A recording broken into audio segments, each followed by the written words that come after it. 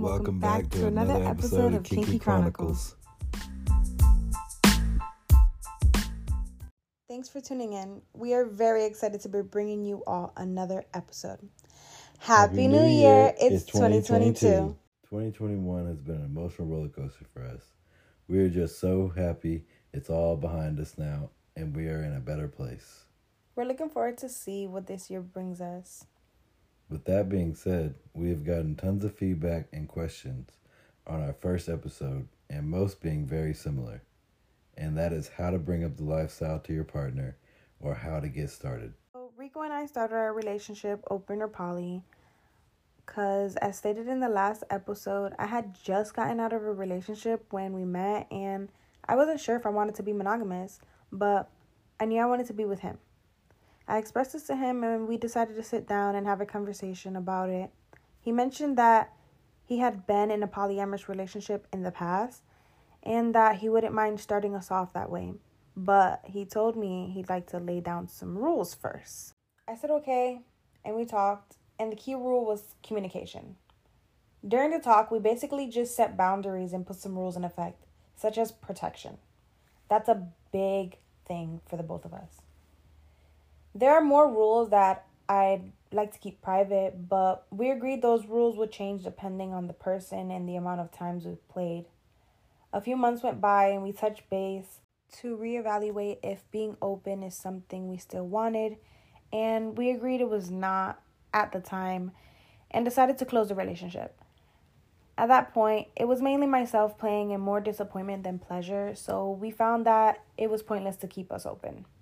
Another few months went by, we moved into our own place and thought it was time to touch base again and just figure out if we wanted to open the relationship again. We agreed that it was time, but this time as swingers. We also kind of renewed our roles, and not too long after that, we went to secrets for the first time. And ever since then, we haven't stopped going. We go a lot, but back to the topic. Some pointers for bringing the lifestyle up to your partner. My suggestion is making sure you two have communication and lots of respect for one another. Just let your partner know that you care for them and you love them, but you'd also like to try something new, whether it's together or separate. Maybe go to a lifestyle event. Set down some rules. Figure out what can and cannot happen. Things like that. I want to emphasize that if you are currently having problems or you're in a rough patch in the relationship, swinging is not, I repeat, swinging is not a bandage to fix your relationship. We know a few people that thought that, and it just didn't work out for the relationship. It just brings more bad than it does good. And you don't want to bump heads when in the lifestyle, especially when you're having fun with someone.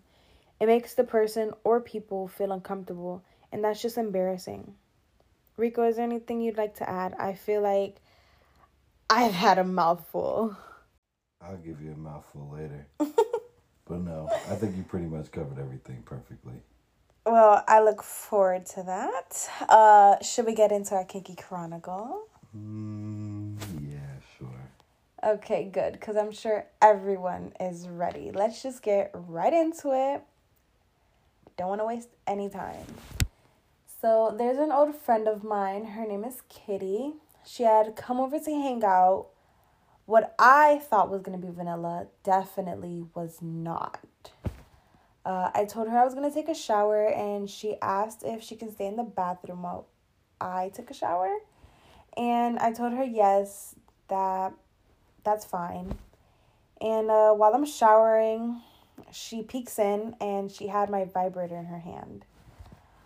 She just kept looking at me. I'm looking at her and I'm like, what are you doing? And she's like waving the vibrator around, and she kind of leaned in. So I lifted my leg, giving her the okay, and she started to tease me with the vibrator, and I decided I want to cut the shower short and just take it to the bedroom where Rico had been waiting for us. I was so surprised when they walked in. I saw a vibrator and huge smiles. I had no idea they were coming into play, but Camilla said that they were going to come and play and I could watch. So I laid down and watched Kitty play with Camilla's pussy as I just sat, watched, and jacked off a little bit. Then they start kissing and Camilla asked Kitty to take her pants off and asked if I could eat her out. Kitty said it was okay and positioned herself to eat Camilla out. So I decided to eat her out, and she had all this ass in my face. She was soaking wet from them playing in the bathroom already and rubbing on each other, and she tasted so good. Yeah, it just felt so good. I didn't want her to stop. My legs were shaking. Her legs were shaking. And at some point, I see Rico's head pop up from behind her ass, and he was smiling so big. Like Meow. I really wanted to laugh, but I was just trying to focus. And just a little while went by, and she laid Rico down and started to suck his cock. I was in heaven, y'all. She was just doing something with her tongue while she had my cock all the way in the back of her throat. I don't know what she was doing, but it felt amazing. I could have busted right away. But I think she knew what she was doing because she stopped and laid me down and gave me those come here and fuck me eyes. So I did what needed to be done. Camila went and made out with her, and they sucked on each other's titties. Oh, so good. She cannot stop coming. It was so hot. Yeah, we enjoyed ourselves a lot. Rico came so hard. I came so hard. Kitty came so hard. It was just a comfy night. I think we all came at the same time.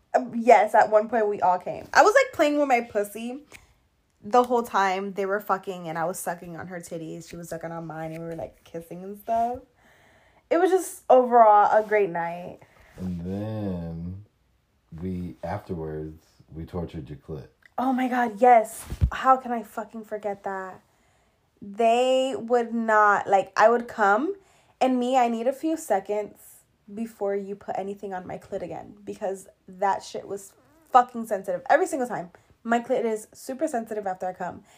And they fucking tortured the hell out of my pussy. And then they would start slow, make me come on a low setting, and then immediately put it higher and higher and higher and higher. They thought it was funny. I don't think that was funny at all. I was having fun. It was fun, but I don't think it was funny. It was not fair. I needed a breather. But it wasn't one of those, oh, stop. It was just, keep going. I'm gonna kill you after this. It was just, like I said, an amazing night. It was very spontaneous, and we do plan on doing things again, but of course, with time and planning. Before this episode ends, I want to add that January has been hectic. We have been extremely busy with work. We would start recording, then stop, and record again, and then stop, and listen, we've been busy. And you got sick. I got sick, then you got sick, and like I said, our schedules got extra busy. We did not forget about you guys, and then we were also waiting for our equipment to come in, so there is better sound quality, and there's not too much background noise. There has been a lot of movement. We're still getting the hang of the new equipment, but other episodes will be much longer and descriptive and less noisy for sure. We just wanted to bring y'all some kind of story. A little teaser. Let's just say this is a little teaser. But I really want to thank you guys so much for being extremely patient with us.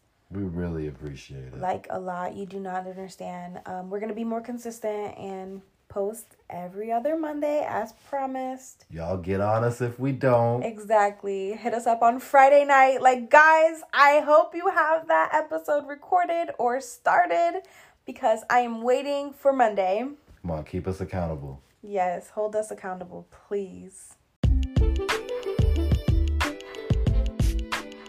Thank you for tuning in to Kinky Chronicles. Until next time, stay sexy, my friends.